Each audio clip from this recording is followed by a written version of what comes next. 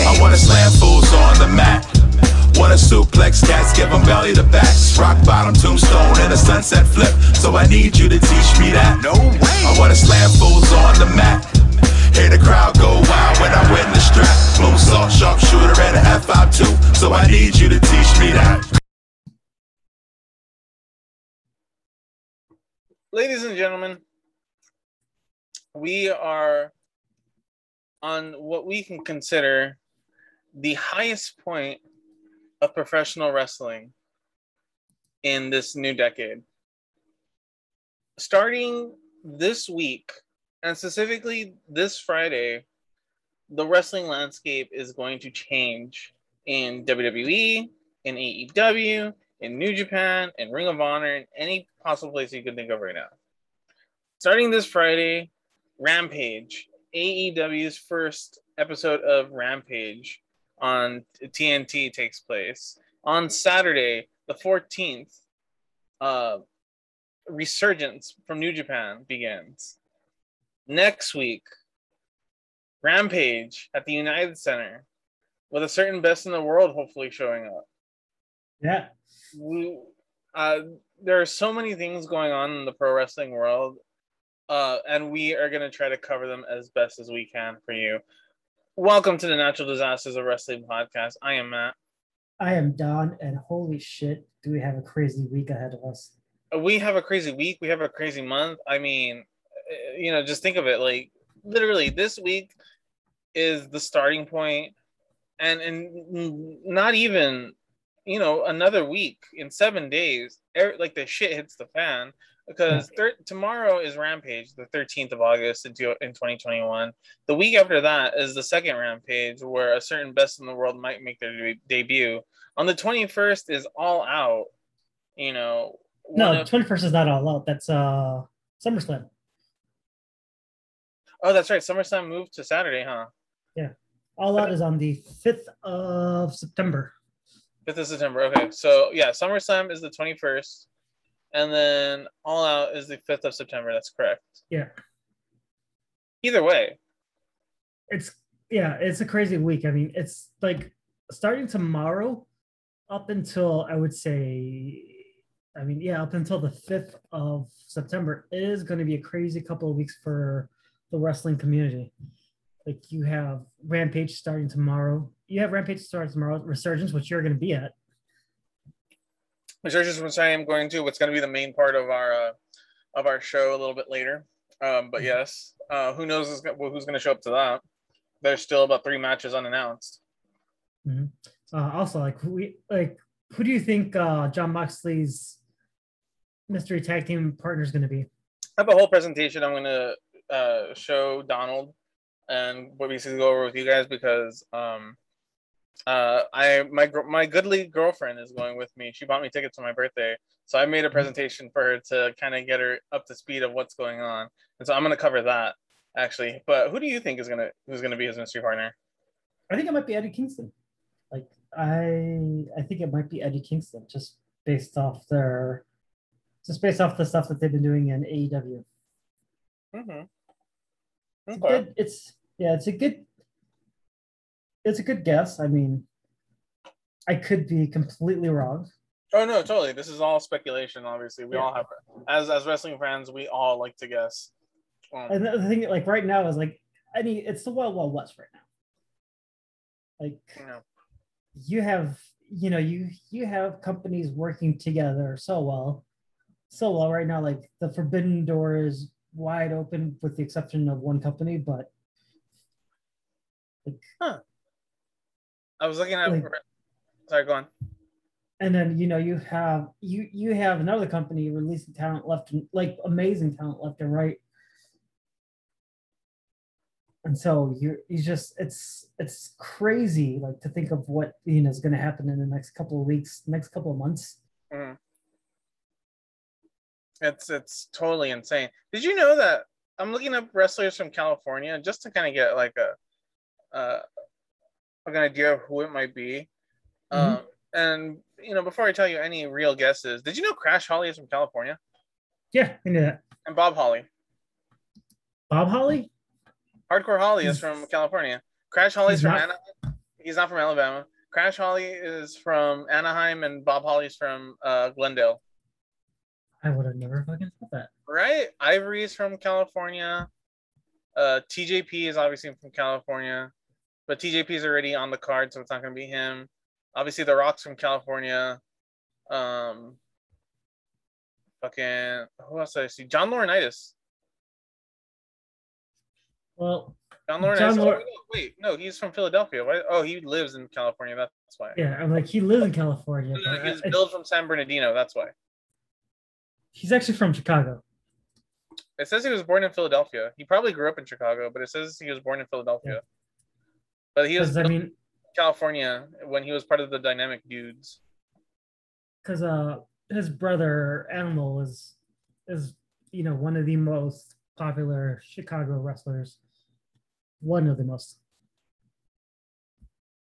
Yeah. Oh no. Yeah. Totally. Like one of the most famous Chicago wrestlers. Oh yeah. Sasha Banks is from California. She's from Fairfield. That makes sense. But anyways, we're gonna go into that a little bit later. What do you mean Bill Goldberg's from California? Oh yeah, he is actually. He's from California. No. He lives in California. He's from Oklahoma. Ew. He lives in California though. He went to the University of Georgia. Proof again that nothing great comes out of Oklahoma, except for Jim Ross. Oh yeah. Oh no, totally. I guess Jake Hager too, but. I'm kind of really hot and cold with Jake Hager. Like he doesn't really have a personality that grabs me. And you can't just be like he's, Kurt Angle Jr. or just a taller Kurt Angle. You can't really go that route. Because at least Kurt Angle had like some form of charisma, whether it be like, just very serious or just very funny but serious. You know what I mean?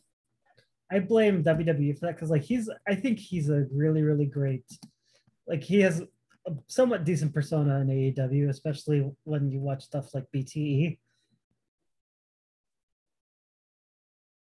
Yeah. I didn't realize he's 39 years old. Who, Hager? Yeah. That makes sense. I mean, he spent most of his younger years in WWE, so. That's true. I'd believe that. Like, he spent his early 20s in WWE. He was there for a while. I would thought he'd be a lifer. I mean, well, he could have been a lifer, but then he got high. Okay, let's talk about some of the big news going into this week. This one, I saw this and I immediately thought of you. Keith Lee finally explained why he was missing from WWE at the beginning of 2021. Yes. Go into this, please, Don. Elaborate this. I know this one's close to your heart. You've been a big Keith Lee fan for as long as I've known. Yeah, I mean, I fucking love Keith Lee. He's my boy. He's my boy. He's from the state I'm moving to. So, pretty much he had COVID-19. He had caught COVID-19 in January. I mean, he has been gone since pretty much January. I mean, it's been 5 months, I guess, since he. But yeah, he. Essentially, what happened was, he came after he tested positive for COVID. He came back. To training, and his doctor said, he had irregularities with his blood, and saying, he had an inflammation in his heart. So that is he basically forbid him from training for wrestling. So he had to basically rebuild his whole immune system. It was crazy. He has a whole video up on it on YouTube, which I definitely recommend checking out. Yeah. But I'm so glad he's recovered and he's doing good now, because that's such a crazy thing to think about, that he's his whole life could have he could have been just shelved for the rest of his life, but he fought back, and now he's back in the ring and he's back to living a normal life. Well, normal, quote unquote, is what he said. Yeah. And I'm just glad he's doing better. I'm the video. If you watch the video, you're gonna get emotional. I teared up a bit when I was watching it because he's my boy. But yeah, I'm so glad he's doing better. Yeah, it was really disheartening because nobody knew what was going on, and he was very quiet, very media silent. And then obviously Mia Yim is very, I wouldn't say in character, but she tries to very much keep up an optimistic view on her social media as well. And of course, I don't think the company really wanted, it out that one of their wrestlers got COVID, since they were under a lot of scrutiny because a lot of their COVID protocols came under question. Yeah. Because they weren't necessarily thorough, and it didn't really seem like they cared that much about keeping everybody safe. Whereas AEW was very open about their own protocols for their own wrestlers. So I think WWE knew it was going to be a bad look. The most important takeaway, obviously, is, you don't know how COVID's going to hit you. You don't know exactly what the long-term ramifications of getting this disease. So it's really scary to hear that, you think if you have it, you think that's the end when it goes away, when you're finally, get your other senses back, but like it'll attack everything else. Like you obviously, with your father, unfortunately, it attacked everything with other people, with Keith Lee in this case, it affected his heart. I've heard other people say that it's affected their spine. People just, if you get it bad enough, it's hard to come back from it. And luckily, he was able to fight it. I'm sure he's able to afford great healthcare and stuff like that. So good on him, and good on his wife for, putting him first above, even her own career, because I'm sure if the shoe was on the other foot, he would do the same for her. But it's scary. It's so scary. But yeah, it's good to see him back. It's good to finally hear about like what was going on. I'm gonna be honest though, I'm still kind of soured on him and Mia Yim. Mia Yim, because Retribution was not a good faction. No, it was the shits, as they say. And just Keith Lee, like, okay, like, yeah, now knowing that he had COVID, you give him some leeway, but just the way they're using him now as he returns it doesn't help, because he was a top prospect for the main roster by all wrestling fans, and he has the look, he has the strength. Like, he's not necessarily, I wouldn't say like classically handsome. He doesn't look like a Bobby Lashley, but I mean, he has the charisma. Yeah, he's so charismatic. That's what like caught me onto him very, very early on. Is he's so charismatic. Like whenever you hear him do a promo or an interview, like even back when he first started, I just immediately was like, oh my god, this guy is gonna do amazing.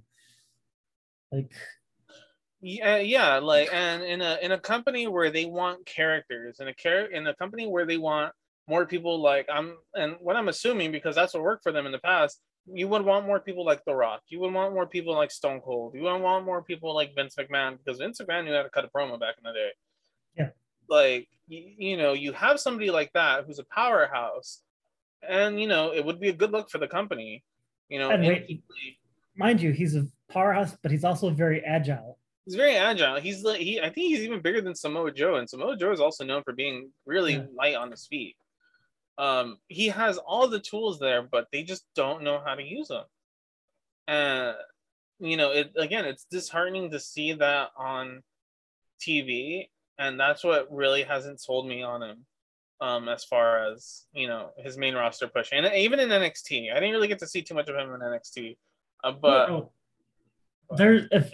if there's one thing you ever need to see from him on NXT is him yeeting Adam Cole. Yeah. Oh no, like the pandemic stuff. Like I saw all of that. That was really good. But I'm talking about like even before, like when he got first signed. So watch some of his matches with Dominic Dijakovic, like 10 out of 10.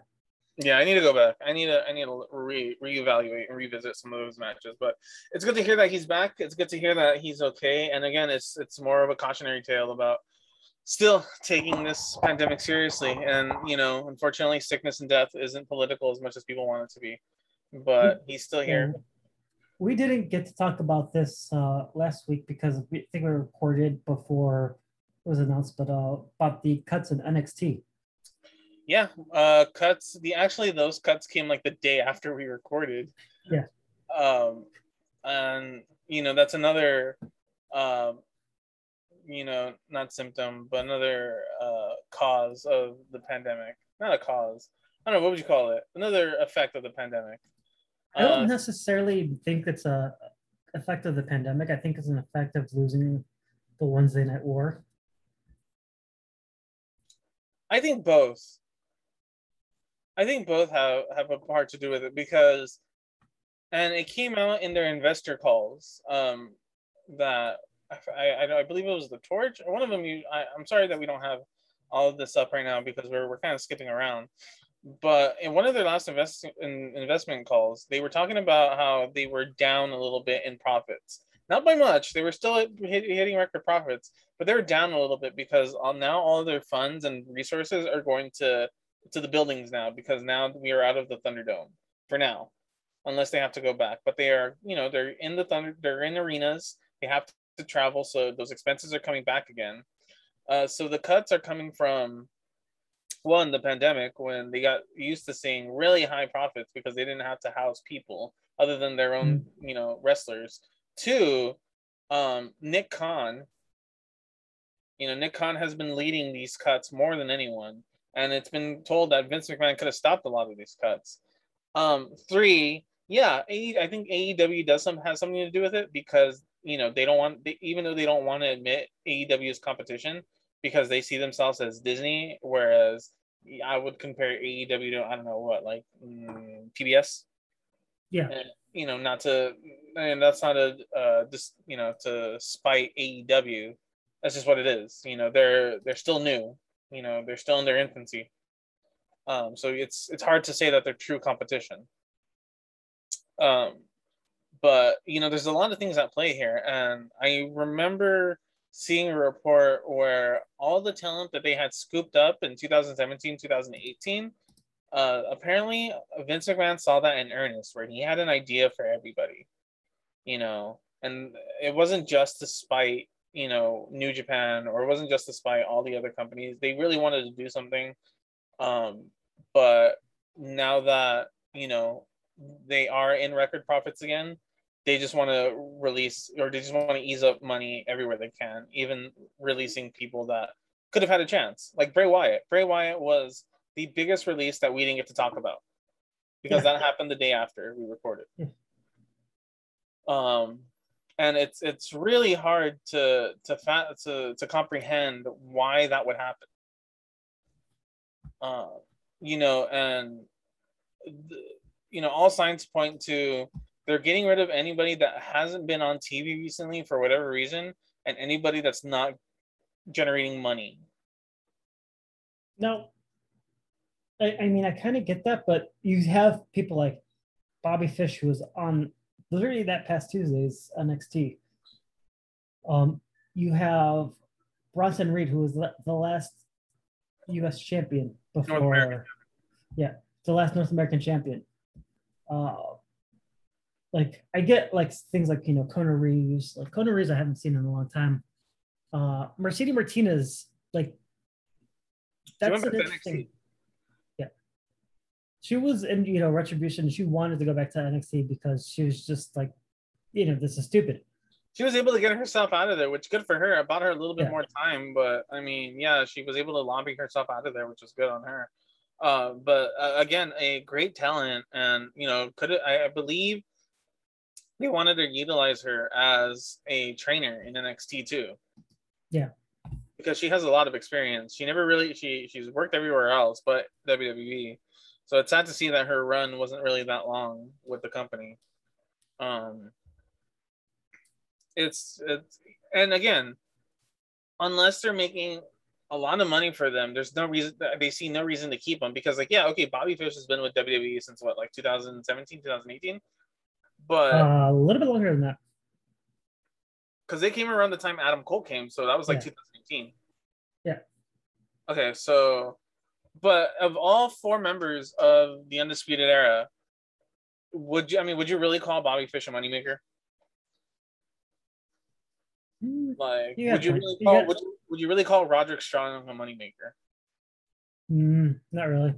Exactly. And really the only two people that have really like shown are Adam Cole, because one, he was the main face of the group. And two, fuck, why can't I think of his name? And Kyle O'Reilly. Oh, Kyle O'Reilly. Yeah. And Kyle O'Reilly does have, I mean, he literally has a baby face. He has a face you want to cheer for. Yeah. But, you know, WWE doesn't, they don't utilize tag teams. And I know that was one of the biggest things in AEW when they first arrived, is like, you know, they appreciate tag team wrestling, which they do. And, you know, Fish and O'Reilly weren't really used that well all the time as a tag team. Oh, well, no, they were in NXT, but after obviously the UE broke up, it kind of went downhill for both of them, because you could have kept them as a team. You could have just kept Red Dragon there. Yeah. You could have easily kept that as a team. And I get it. Like, I get it. But then, you know, there's also the direction that, you know, Meltzer stated that, you know, they're looking for bigger, younger guys who can main event WrestleMania. Bigger, younger guys, but we're getting rid of all the 30-year-olds. Mm-hmm. We're all getting rid of all the people under 40, between 30 and 40. Yeah. And, you know, they also said no more midgets. Which brings us to our next point, because according to Meltzer and according to a couple other people, Adam Cole's contract is up. Yeah. And he's basically did a handshake deal to go with the WWE until this next takeover. Yeah. So this next takeover is going to be his last takeover, unless, you know, they offer him a whole bunch of money or he goes somewhere else. And honestly, like, you know, they could have him stay in NXT, but what else is there for him to do in NXT? Yeah. You know, what else is there for who else is he gonna, you know, really feud with? Because NXT is small, and if he goes to the main roster, he's just gonna get lost in the shuffle, and they're gonna end up releasing him maybe like 4 to 6 months later. You know, so I mean, you know, he's friends with the Bucks. If he wanted to, he can, you know, obviously his girlfriend Britt Baker is in AEW.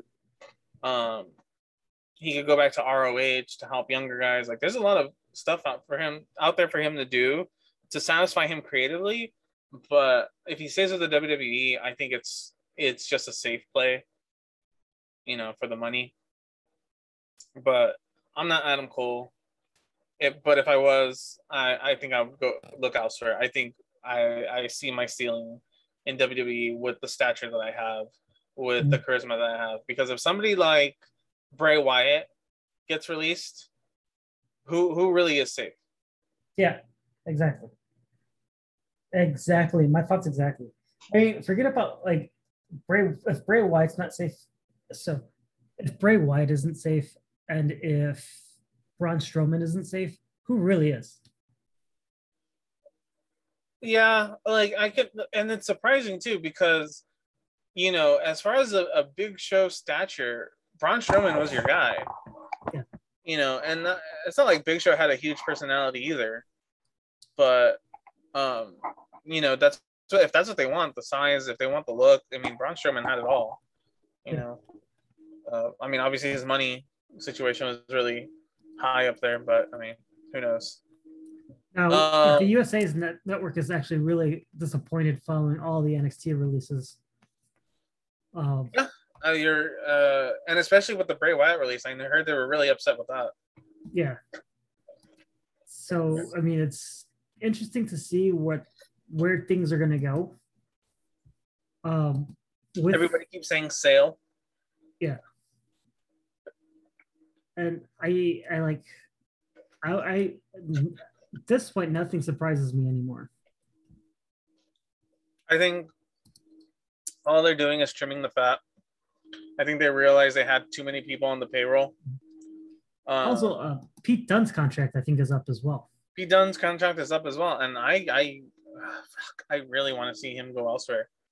He could go back to NXT UK, stay there, stay home, you know, set up, you know, the WWE's presence in the UK and UK wrestling. He could do that. I don't see him doing anything on the main roster, unfortunately, because again, They don't know what to do with him, and plus he doesn't have too much. I'm not gonna say he doesn't have a personality or character or charisma, but it doesn't translate as well on the main roster for what the main roster wants, for what Raw would want. Maybe for SmackDown, but not so much for Raw. And it sucks. No one is safe, unfortunately. Absolutely no one is safe. We will see what happens, what comes of this. We will see who shows up where. Unfortunately, AEW can't hire everyone because then they risk their roster being too bloated.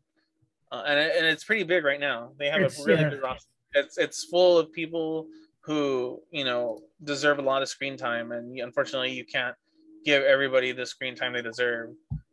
They're really good about spacing everybody out, which I kind of picked up on the other day. Let's talk a little bit about not last night's Dynamite, but the week before, that Malachi Black versus Cody Rhodes. Yeah, they did an excellent job of setting up that match. For weeks you had Malachi Black, Tommy End, come out and essentially make his presence known.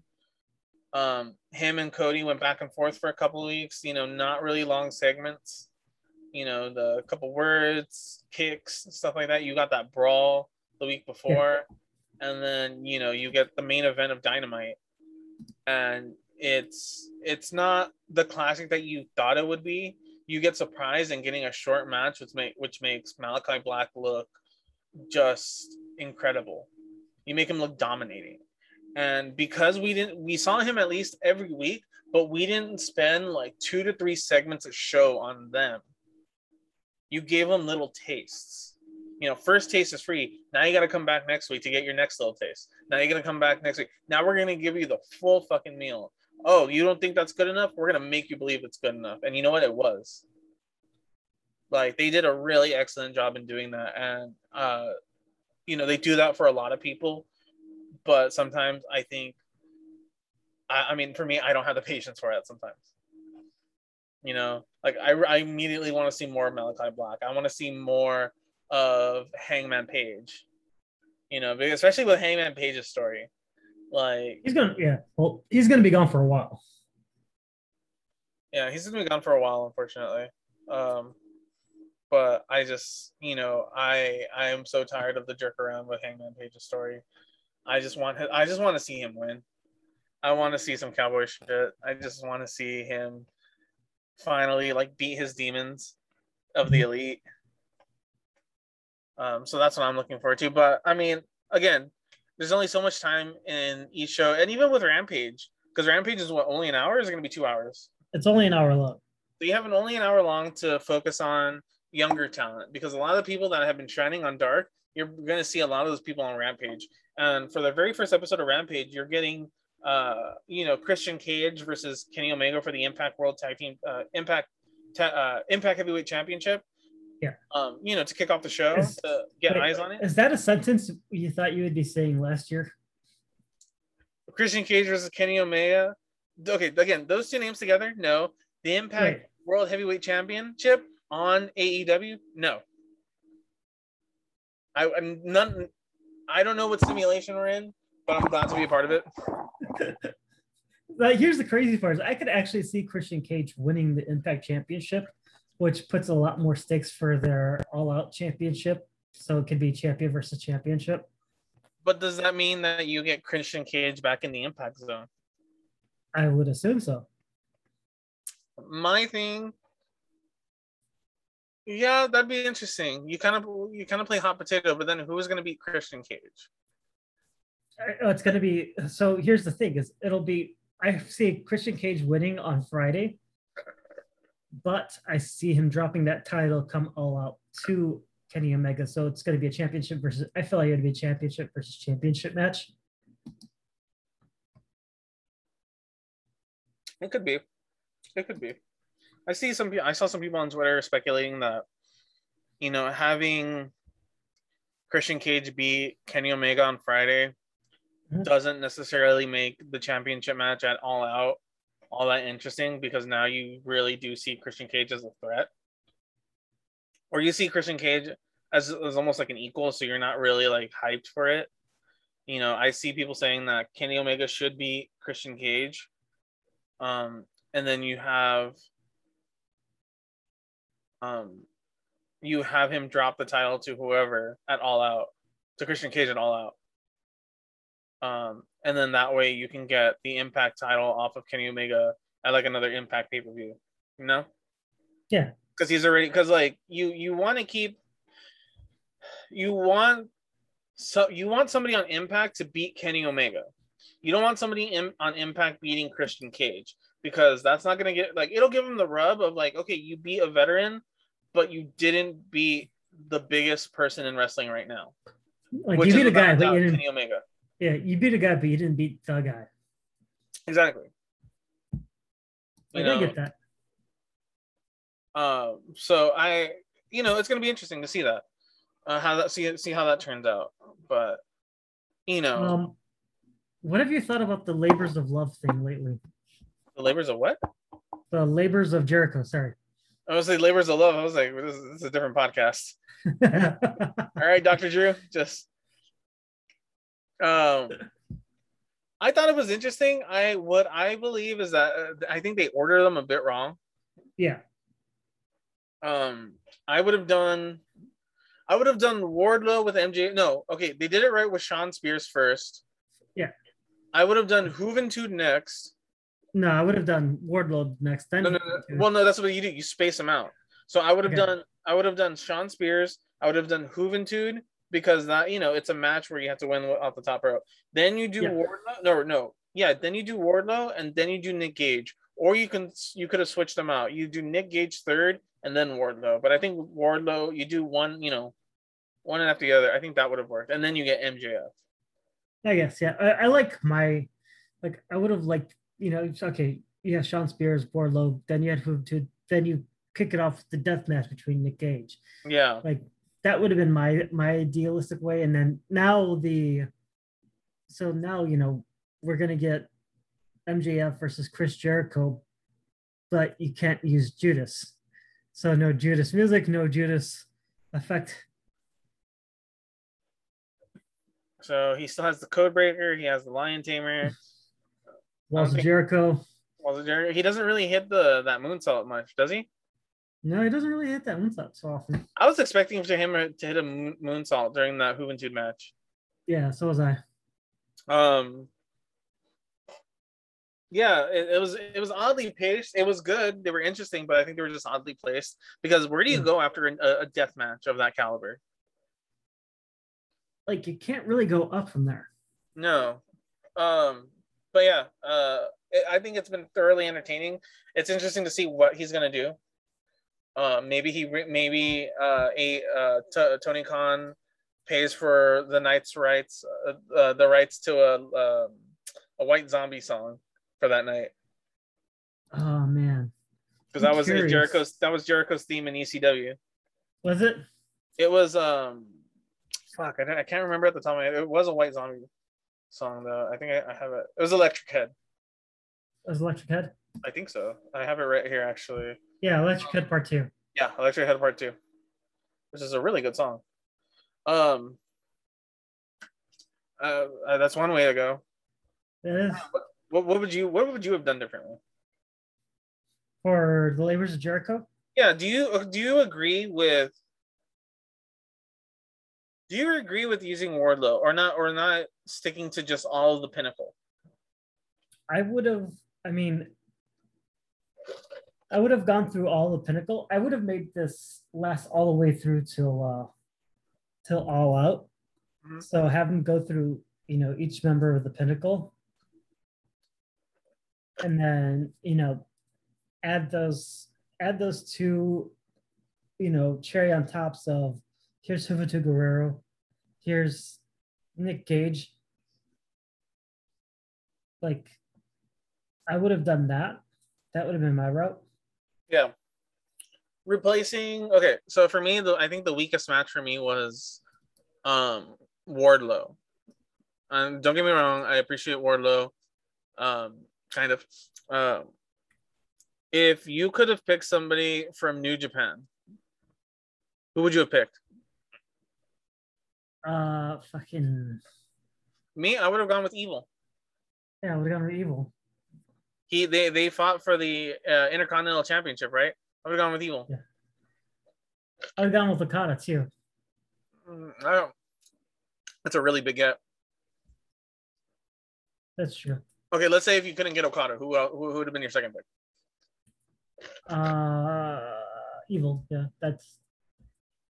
Evil makes the most sense, right? Yeah. I was gonna say Tanahashi. I thought you would say Tanahashi. Tanahashi too would make sense too. Like Tanahashi or Evil. Like those would be another two. big gap, but it would have made sense. Yeah. I mean, a lot of the I think a lot of his best rivalries you can't really do on AEW because most of those people are with WWE. Like, I mean, you're not gonna get a Rock rivalry. You're obviously not gonna get a Triple H rivalry. Well, who knows? Maybe not. Maybe now with everything going with NXT, they might. You're not gonna get Austin. Yeah. You're not gonna get. You're not gonna get Shawn Michaels. What's Michael Hickenbottom doing in the Dynamite Zone? You know? How did Hickenbottom get here? One more piece of news before we go into our main part of the main part of our podcast. Congratulations go out to Candice LeRae and Johnny Gargano. Yes, I know. Super huge congratulations. They are expecting a child.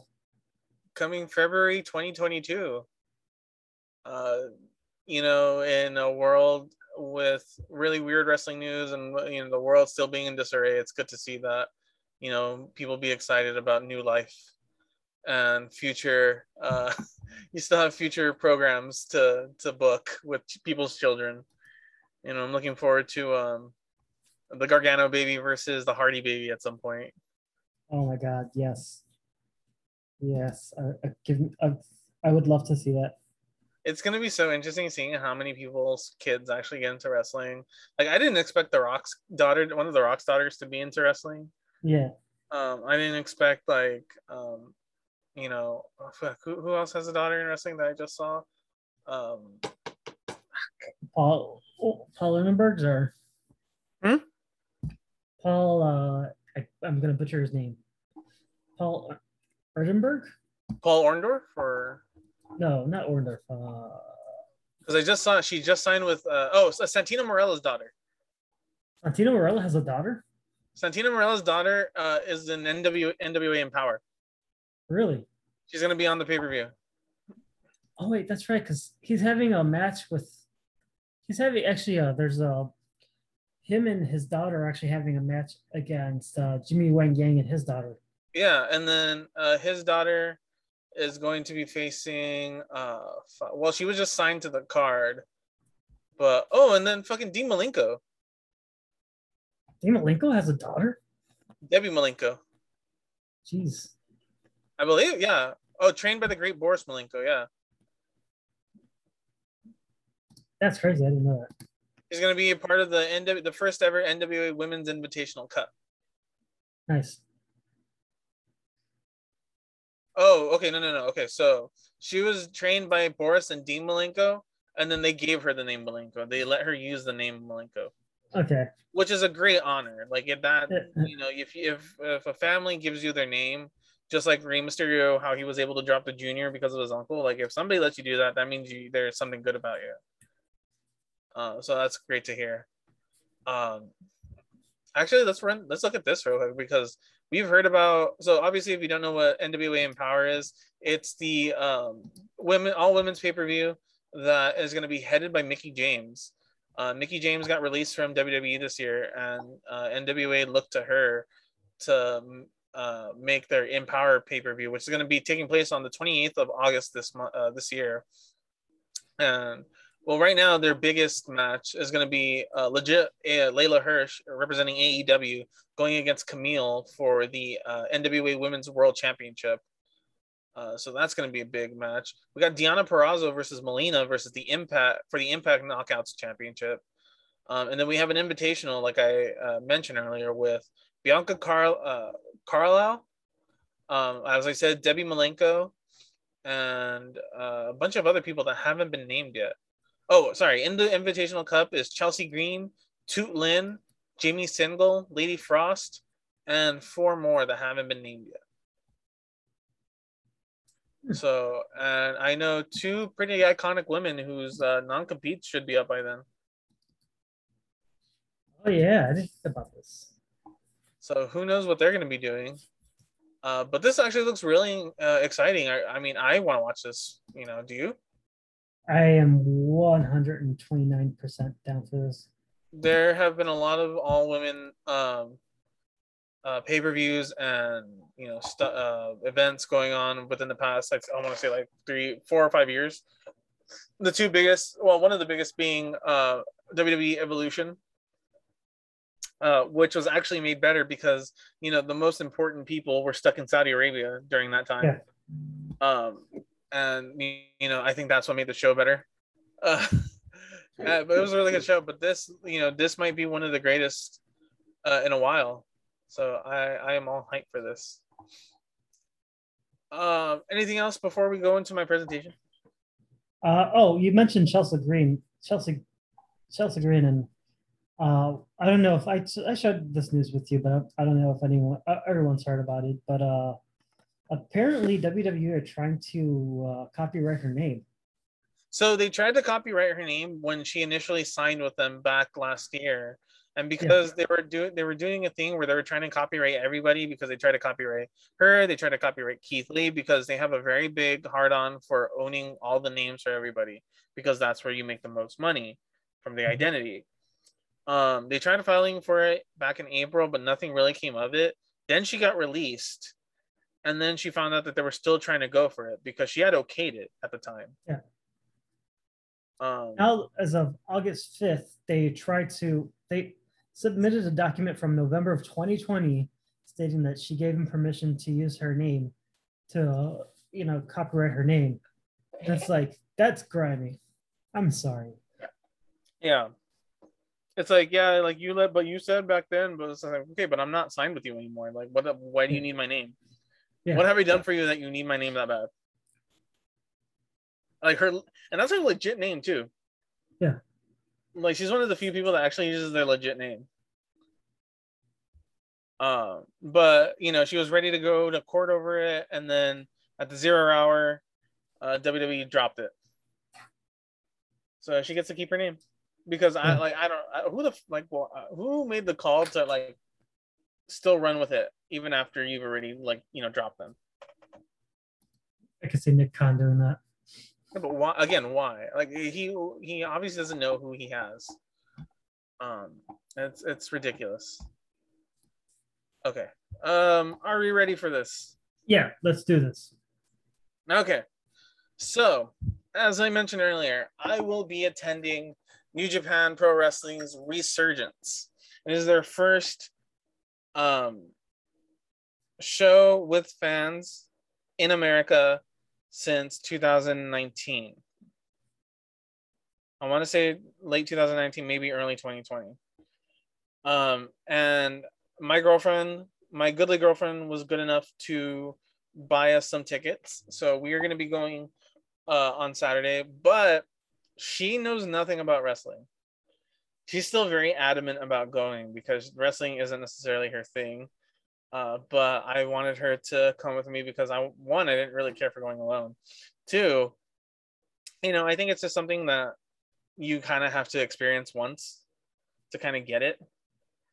And I think this is a good show to introduce her to because, the energy of the room, considering that 1, this is the first New Japan show in the US in quite a while. And 2, just looking at the card, I think it's going to be a fucking riot. Like, I think it's going to be so much fun. So I made her a PowerPoint kind of running down what to expect, who's who, so that way while we're on the stands, I don't have to be running down the whole history, so I can be like, remember this slide, like, remember that person? That's who that person is, stuff like that. So I'm going to kind of run it by Dawn before I run it by her tonight. Okay. So let's get to it. So, hold on. Okay. So again, Resurgence, and if we, you know, we, I don't know, fuck, I wish we could put up the video portion of this, but I'm going to be going through everything anyway. So, you know, if you guys want to see it, hit me up on Twitter and I'll email it to you. I am at Pending 257. If you want me to email this PowerPoint to you, so that way you can have a look at it, I'm at Pending 257 on Twitter, or TNDW Podcast on Twitter and Facebook. But here we go. I might just put this video part up for us on Twitter. Do it. NWA Resurgence. So, and I kind of worked on this slide a little bit, but it's things you will hear repeatedly and what they mean.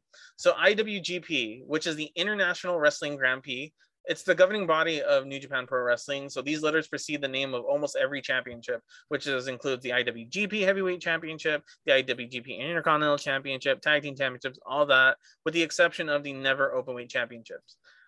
Too Sweet is what you will hear at basically any wrestling show. It's the Call of the Click from the 90s.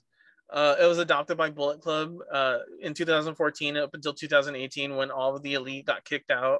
And, you know, Tama Tonga and all of them have been very anti Too Sweet and anything to do with the Elite.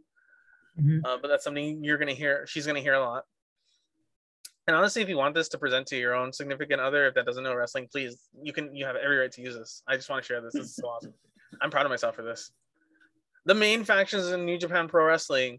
If there is a company that has a shit ton of factions, it's New Japan Pro Wrestling. But these are the four main ones. So we have Suzuki-gun, Bullet Club, of course, Chaos, and Los Ingobernables de Japón. And that's not, and that last one isn't even technically theirs. I mean, it is, but it wasn't started there, which is awesome. Which one was it started there? Los Ingobernables de Japón. That wasn't started there. That was started in CMLL, I think. But obviously, you know, it's like a sub faction of that one. So those are the main factions in New Japan. So we're gonna talk about some of the main ones. I put music.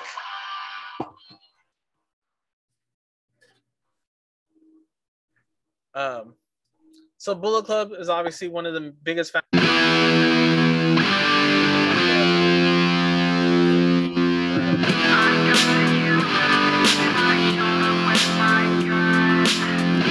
I don't remember something. Okay, there we go. Okay, so I'm introducing the leader of Bullet Club right now, Switchblade Jay White. He is the fourth leader of Bullet Club.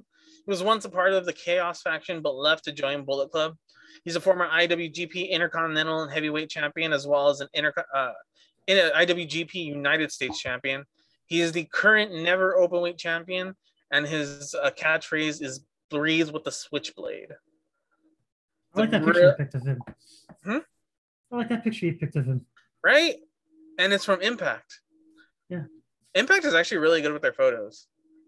Yeah, they're really good. I've been really impressed with like all the content they've been putting, how the people have been doing their camera work.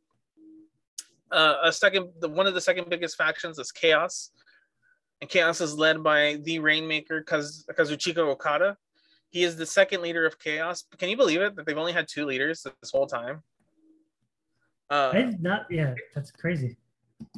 And he's been the leader since 2012, 2013.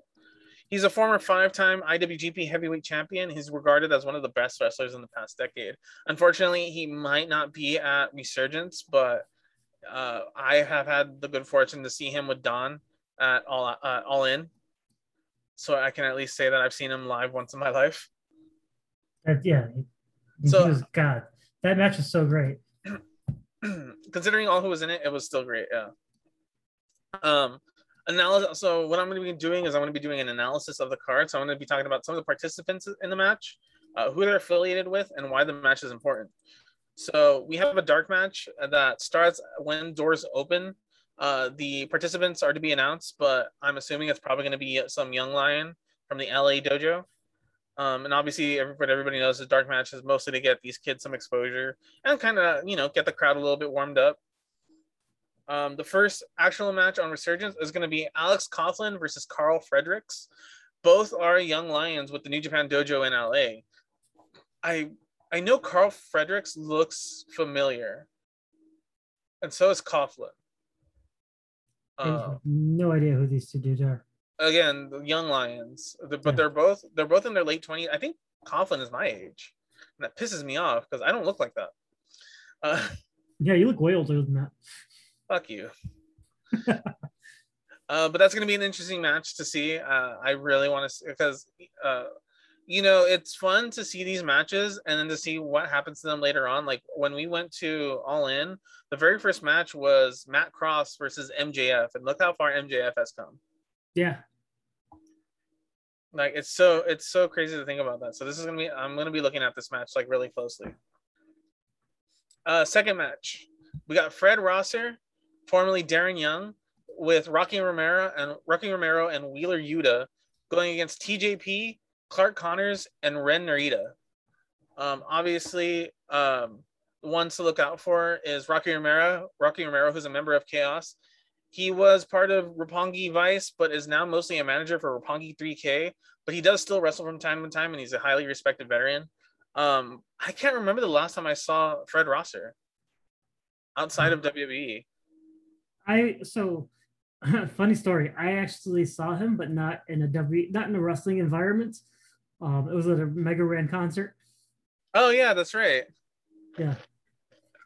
Wasn't he at the all in thing? Yeah, he was. That's right, with Leva Bates. Yeah. Wheeler Yuta has been on AEW television a lot. Quick side note, apparently WWE thought about signing Wheeler Yuta at one point. Yeah. It's very interesting. They decided not to, which was kind of one of those signs like, what the fuck? Why would you not want to sign this guy? He's been supremely talented, and he was on Dynamite a couple of weeks ago, right? Yeah. He's been on Dynamite the past couple of weeks. But yeah, it's amazing to see. It's amazing to see who they pass up on for whatever reason. TJP is most notable as well. He was the first newer cruiserweight champion, right? When they did that cruiserweight challenge. He was the first cruiserweight champion. He won the first cruiserweight classic. The first cruiserweight classic, yes, there we go. Clark Connors looks familiar. Ren Narita doesn't. I don't know who those. It's a lot of style. It's a lot of different styles, but it's a lot of smaller guys. So especially with TJP, we're gonna see some cool moves during that match. But honestly, I have anything having to do with Rocky Romero. That's what I'm going for. Fred Rosser's probably like the biggest guy in this match. As far as size goes, yeah. It's going to be interesting to see. So, and New Japan is just as good with multi-man tag team matches as AEW is. So this is going to be fun to see. This is going to be the true hype match.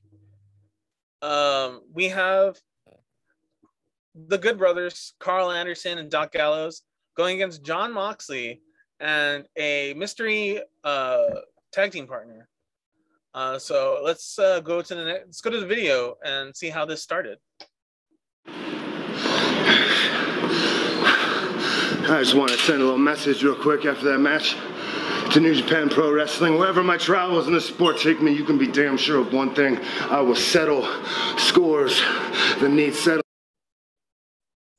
Whether it takes months, weeks, days, hours, years, I will eventually get you. I will settle a score. And I got a little bit of business with these Bullet Club type guys. And I was just thinking, on the 14th, I got a buddy of mine meeting me in LA for some beers. So why don't we make it a 2-for-1? Good Brothers, Gallows, Anderson. You meet me at Resurgence in LA. And I'll have a surprise for you. If you got the balls between the two of you.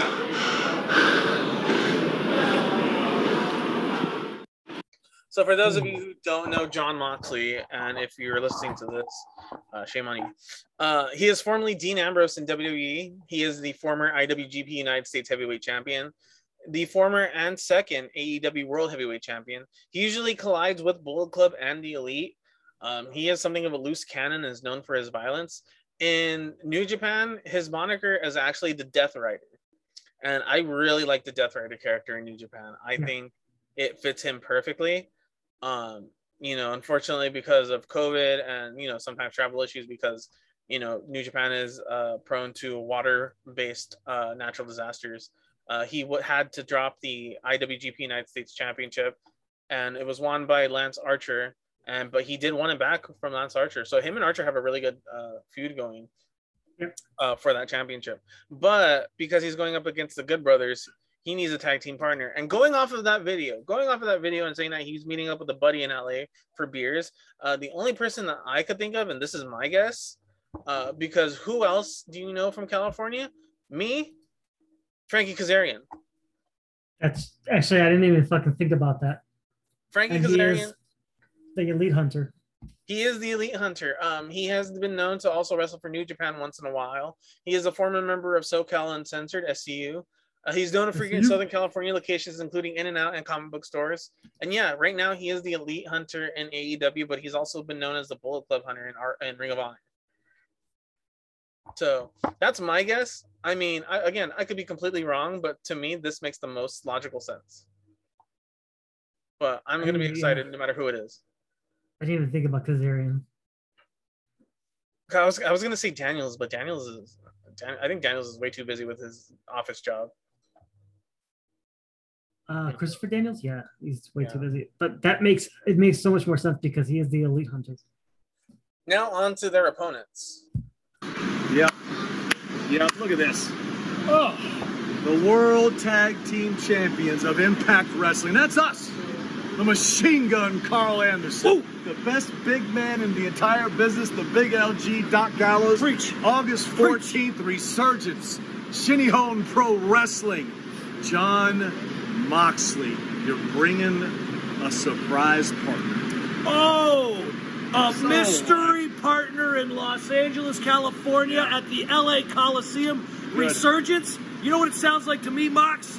It sounds like a mystery magic killer for the mystery partner. Yeah. And then a magic killer for you, Mox, because the 7-time World Tag Team Champions are coming back home. And just like we said, and we always say, it's that same old recipe, because I like saying it, I'm going to say it again. Well, when you say that. It's a magic killer, a 1, 2, 3, and a just too sweet. That's Elite. So, of course, you and I know who the Good Brothers are. It's Carl Anderson, Machine Gun Carl Anderson, and Doc Gallows. So they are former Bullet Club members, the current Impact Tag Team Champions in their second reign.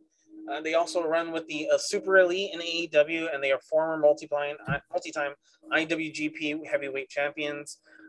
They left for the WWE in 2016 along with a certain phenomenal person. I'm excited to see them back in New Japan. They have been back recently for Strong Style, where there is a tag team tournament going on, and I believe they are in the semifinals right now. I'm surprised, I don't know if that tag team thing finished up or not, but I'm surprised we're not seeing a tag team title match here. I'm excited to see it. I'm excited to see this regardless. I think this is one of the matches I'm really hyped for.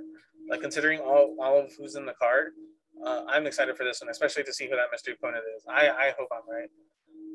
Like, I think you might be right on this. I've always been a huge fan of Frankie Kazarian, going back to the early TNA days when he had long hair. So I'm interested to see. Next match, we have a 10-man tag. I've always wanted to see a match between Kazarian and Suicide. I want to see Christopher Daniels versus Curry Man. I also want to see TJP versus Suicide. Oh my goodness. We have a 10-man tag team match. We have Lio Rush, Brody King, Chris Dickinson, Fred Yee, and Yuya Uemura versus Tom Lawler, J.R. Kratos, Joel Nelson, Royce Isaacs, and Danny Limelight. Tom Lawler is one of the most notable person on Team B because he was the most recent Ring of Honor Strong champion. Yes. When they brought back that tournament. So it's going to be interesting to see him. It's interesting to see that he's not in like a singles match. They put him in a big tag match. Brody King, huge motherfucker, wrestles mostly for Ring of Honor. So these are some people of note. Brody King. Lio Rush is a very talented. Coming out of retirement. Very talented cruiserweight. Recently had suffered an ACL tear, but also renounced his retirement. And he is making good on those dates, right? He did actually come out of retirement. Yeah. Because when they announced Resurgence and they ever announced him for the card, he was still in retirement. Yeah, he's making good on his word. This would be really interesting to see. for non-wrestling fans, like, it doesn't really matter what we talk about right now regarding him, but I mean, I hope his attitude problems have kind of, eased up a bit. From what I hear, he has a better attitude about everything now, which is good to hear, because it's kind of disappointing for a lot of these people to just have a bigger head than they should. Their ego to be inflated, to be too inflated, I should say. Although, what am I saying? I don't wrestle. Next, Tomohiro Ishii versus Moose. Moose. If there's a fucking Haas fight to behold, it's this. Tomohiro Ishii, the Stone Pitbull, member of Chaos, one of the toughest men in all of New Japan. He is currently 1/3 of the Never Openweight 6-man tag team champions. If you've never seen a Tomohiro Ishii match, your face is gonna hurt just from watching it on the screen. This man is a hard striker. He is tough as nails. Strong style to the core. He is. He's strong style personified. Oh, that's what I'm actually gonna put at the beginning of this. I'm gonna define strong style. Thank you for reminding me of that. You're welcome. Yeah, I'm excited to see this. I've been a low-key fan of Tomohiro Ishii for quite a bit. So this is gonna be like another bucket list thing. Like I think the next thing, like right above him, would probably be seeing Minoru Suzuki. Suzuki would be a great fucking. I still need my Suzuki versus Orange Cassidy match. Oh my god, that would be so great. If there's one thing that COVID truly robbed us all of, it's that match. His opponent, Moose, former Impact and TNA World Champion. He is a former football player. With Moose, his popularity was really up, 2015, 2016, but it's kind of waned. He's incredibly talented, but, there's a lot of mixed feelings about Moose a lot of the times. I feel like he peaked at All In. I feel like that was peak Moose. So like 2018? Yeah. Yeah, 2018, I think Moose kind of did peak a bit. But, I mean, he has been a franchise player for TNA for the past couple years, and you can't really doubt that. They've utilized him really well. I think he's brought a lot of legitimacy to a lot of the smaller guys in TNA, especially Eddie Edwards. Yeah, 100%. So it's gonna be good to see him. And again, a Haas fight, if you've ever heard of him, Moose versus Tomohiro Ishii, it's gonna be really, really good. Our next match for the Never Openweight Championship, it's going to be Jay White versus David Finlay. Just to go over what the Never Openweight belt is. Never, and I didn't know this, Never equals New Blood, Evolution, Valiantly, Eternal, and Radical. So apparently Never was supposed to be like a show for New Japan. It was kind of to show off the younger guys that was established in like 2010. They didn't get a belt for that show until 2 years later. So open weight means that it's open to anybody in any weight class. They can challenge and hold the title, but New Japan technically has it listed as a heavyweight belt. The prestige of the title kind of fluctuates, but it obviously depends on who's holding it, because again, it was to show off and to kind of put the younger guys on a pedestal, but their first 5 champions were all people over 35. Do you know who the first champion was?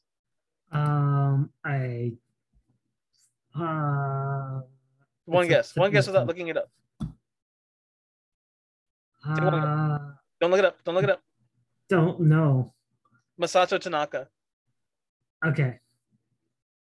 I don't know. I was gonna say Carl Anderson. Well, they fought in the finals for this match. Okay. Yeah, they fought in the finals for this championship, and at the time, Tanaka was 39. Wow. Yeah. But it does bring legitimacy, I guess. But again, it kind of fluctuates with who has it. So first, the challenger. There's been a couple of really good. Tanahashi holds it. I mean, there's some good names here. So, looking at our challenger, David Finlay, who's an Irish badass born in Germany. He is the son of WCW wrestler Fit Finlay.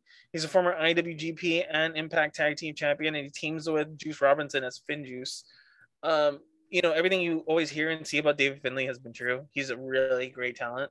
He is so good. I've really liked him in Impact lately.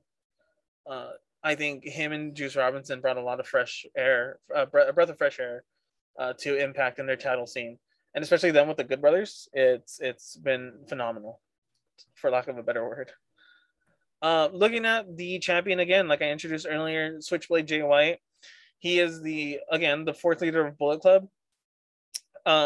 He's the current and 33rd never open weight champion. Like you always, I can't believe how many people have held that title. Yeah, like it's that's so crazy. it's so crazy to think about.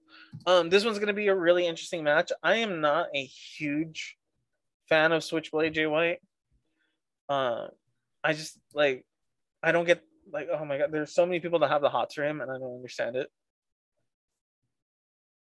I'm indifferent about him, so I can't really say I like him or hate him. Like, I'm indifferent. So it's going to be interesting though. I know there's a lot of people that are really invested in the cutthroat era of Bullet Club. Mhm. But we'll see what happens, and maybe he brings a little Tongan help with him, to the arena. Ooh, Maybe there's some gorillas in the mist waiting. I didn't think about this. So God could show up there, but also recently on AEW, their little brother has been on AEW. Hikuleo. Yeah, Hikuleo. And King Haku. Yeah, they're all in America. Yeah, they're Bullet Club members, so it could be interesting. If you think you're gonna have a match with a Bullet Club member and there's not gonna be some sort of interference, then you are totally naive. Our last match, and these are the only matches right now that are announced. So I believe, like I said earlier, there's 3 matches that have not been announced yet, but our co-main event is Lance Archer versus Hiroshi Tanahashi for the IWGP United States Heavyweight Championship. So real quick background on the United States title. It's the youngest of the championships in New Japan, being established in 2018. It was created by New Japan during their expansion in the United States as their popularity rose to its peak with American audiences. It was to be defended at New Japan events in America as well as Ring of Honor events, with whom New Japan had a strong relationship with at that time. It's had a total of 9 champions since its inception, with Jon Moxley and Lance Archer tying the record number of reigns at 2 each respectively. I can't think of a more coveted belt right now.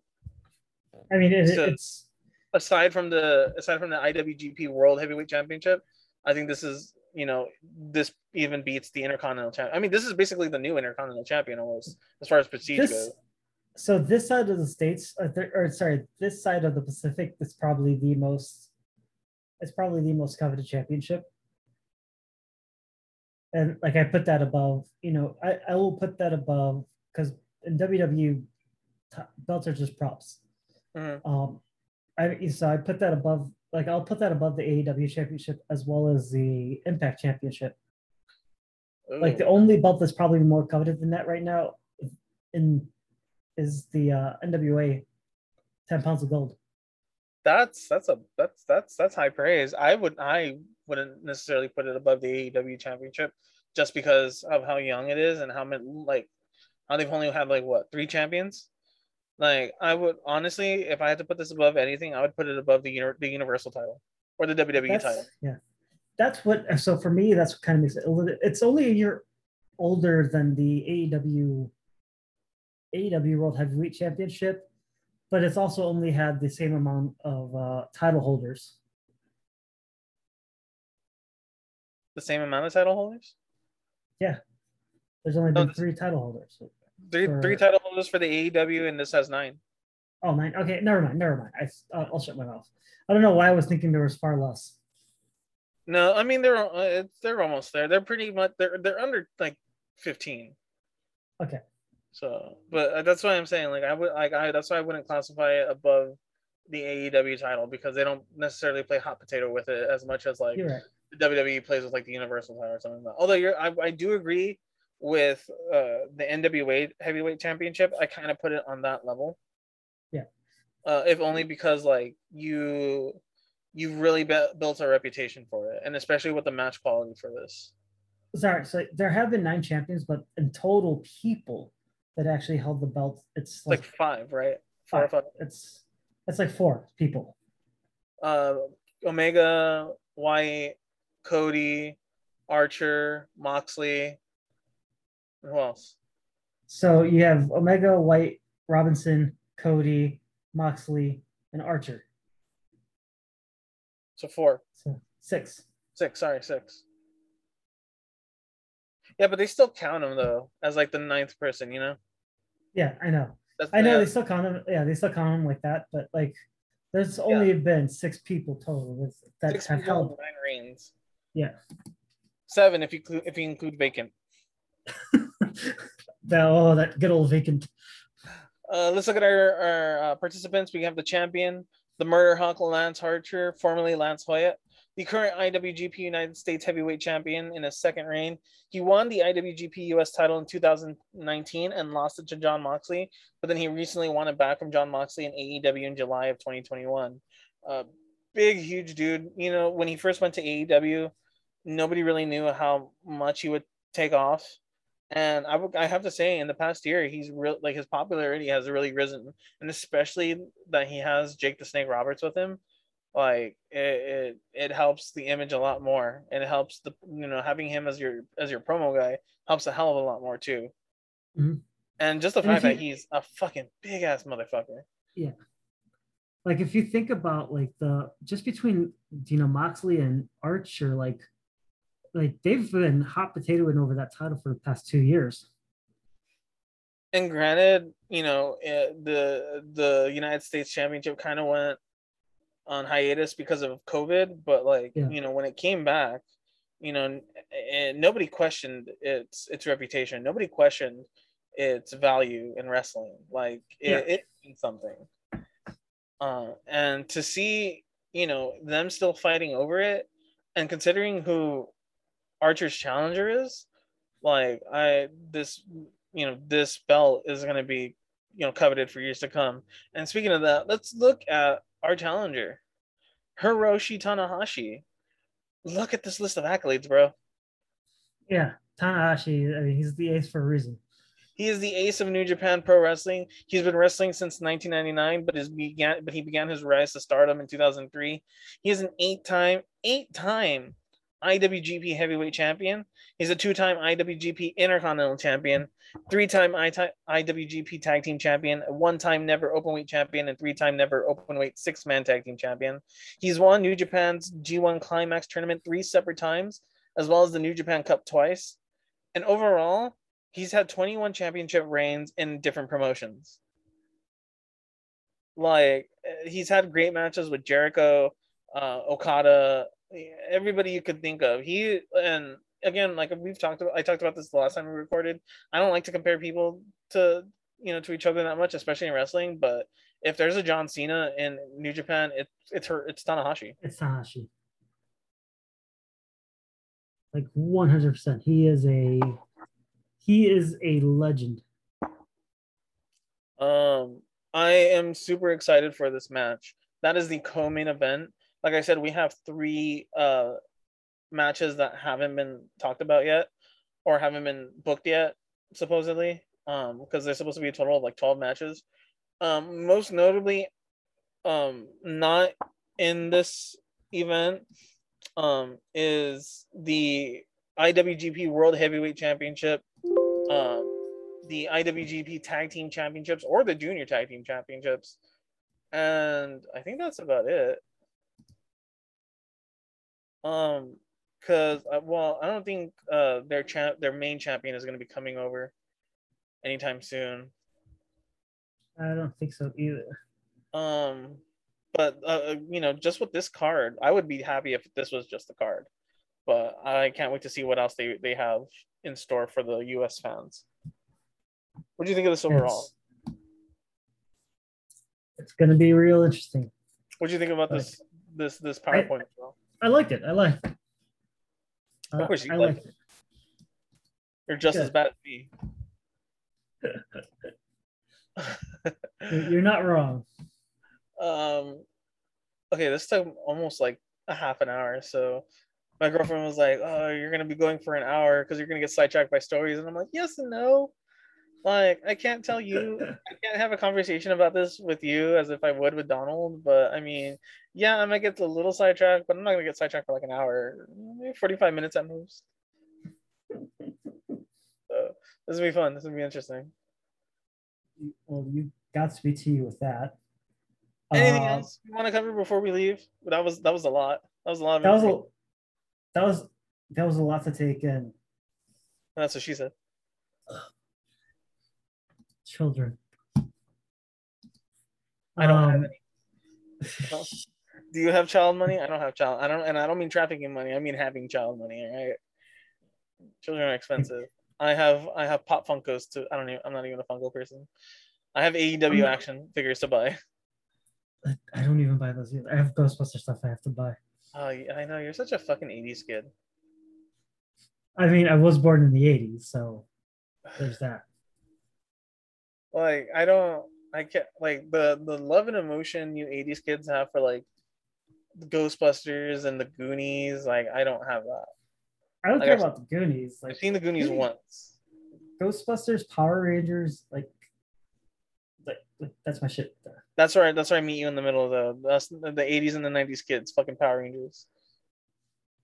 That's where I'll have to. Yeah. And Transformers.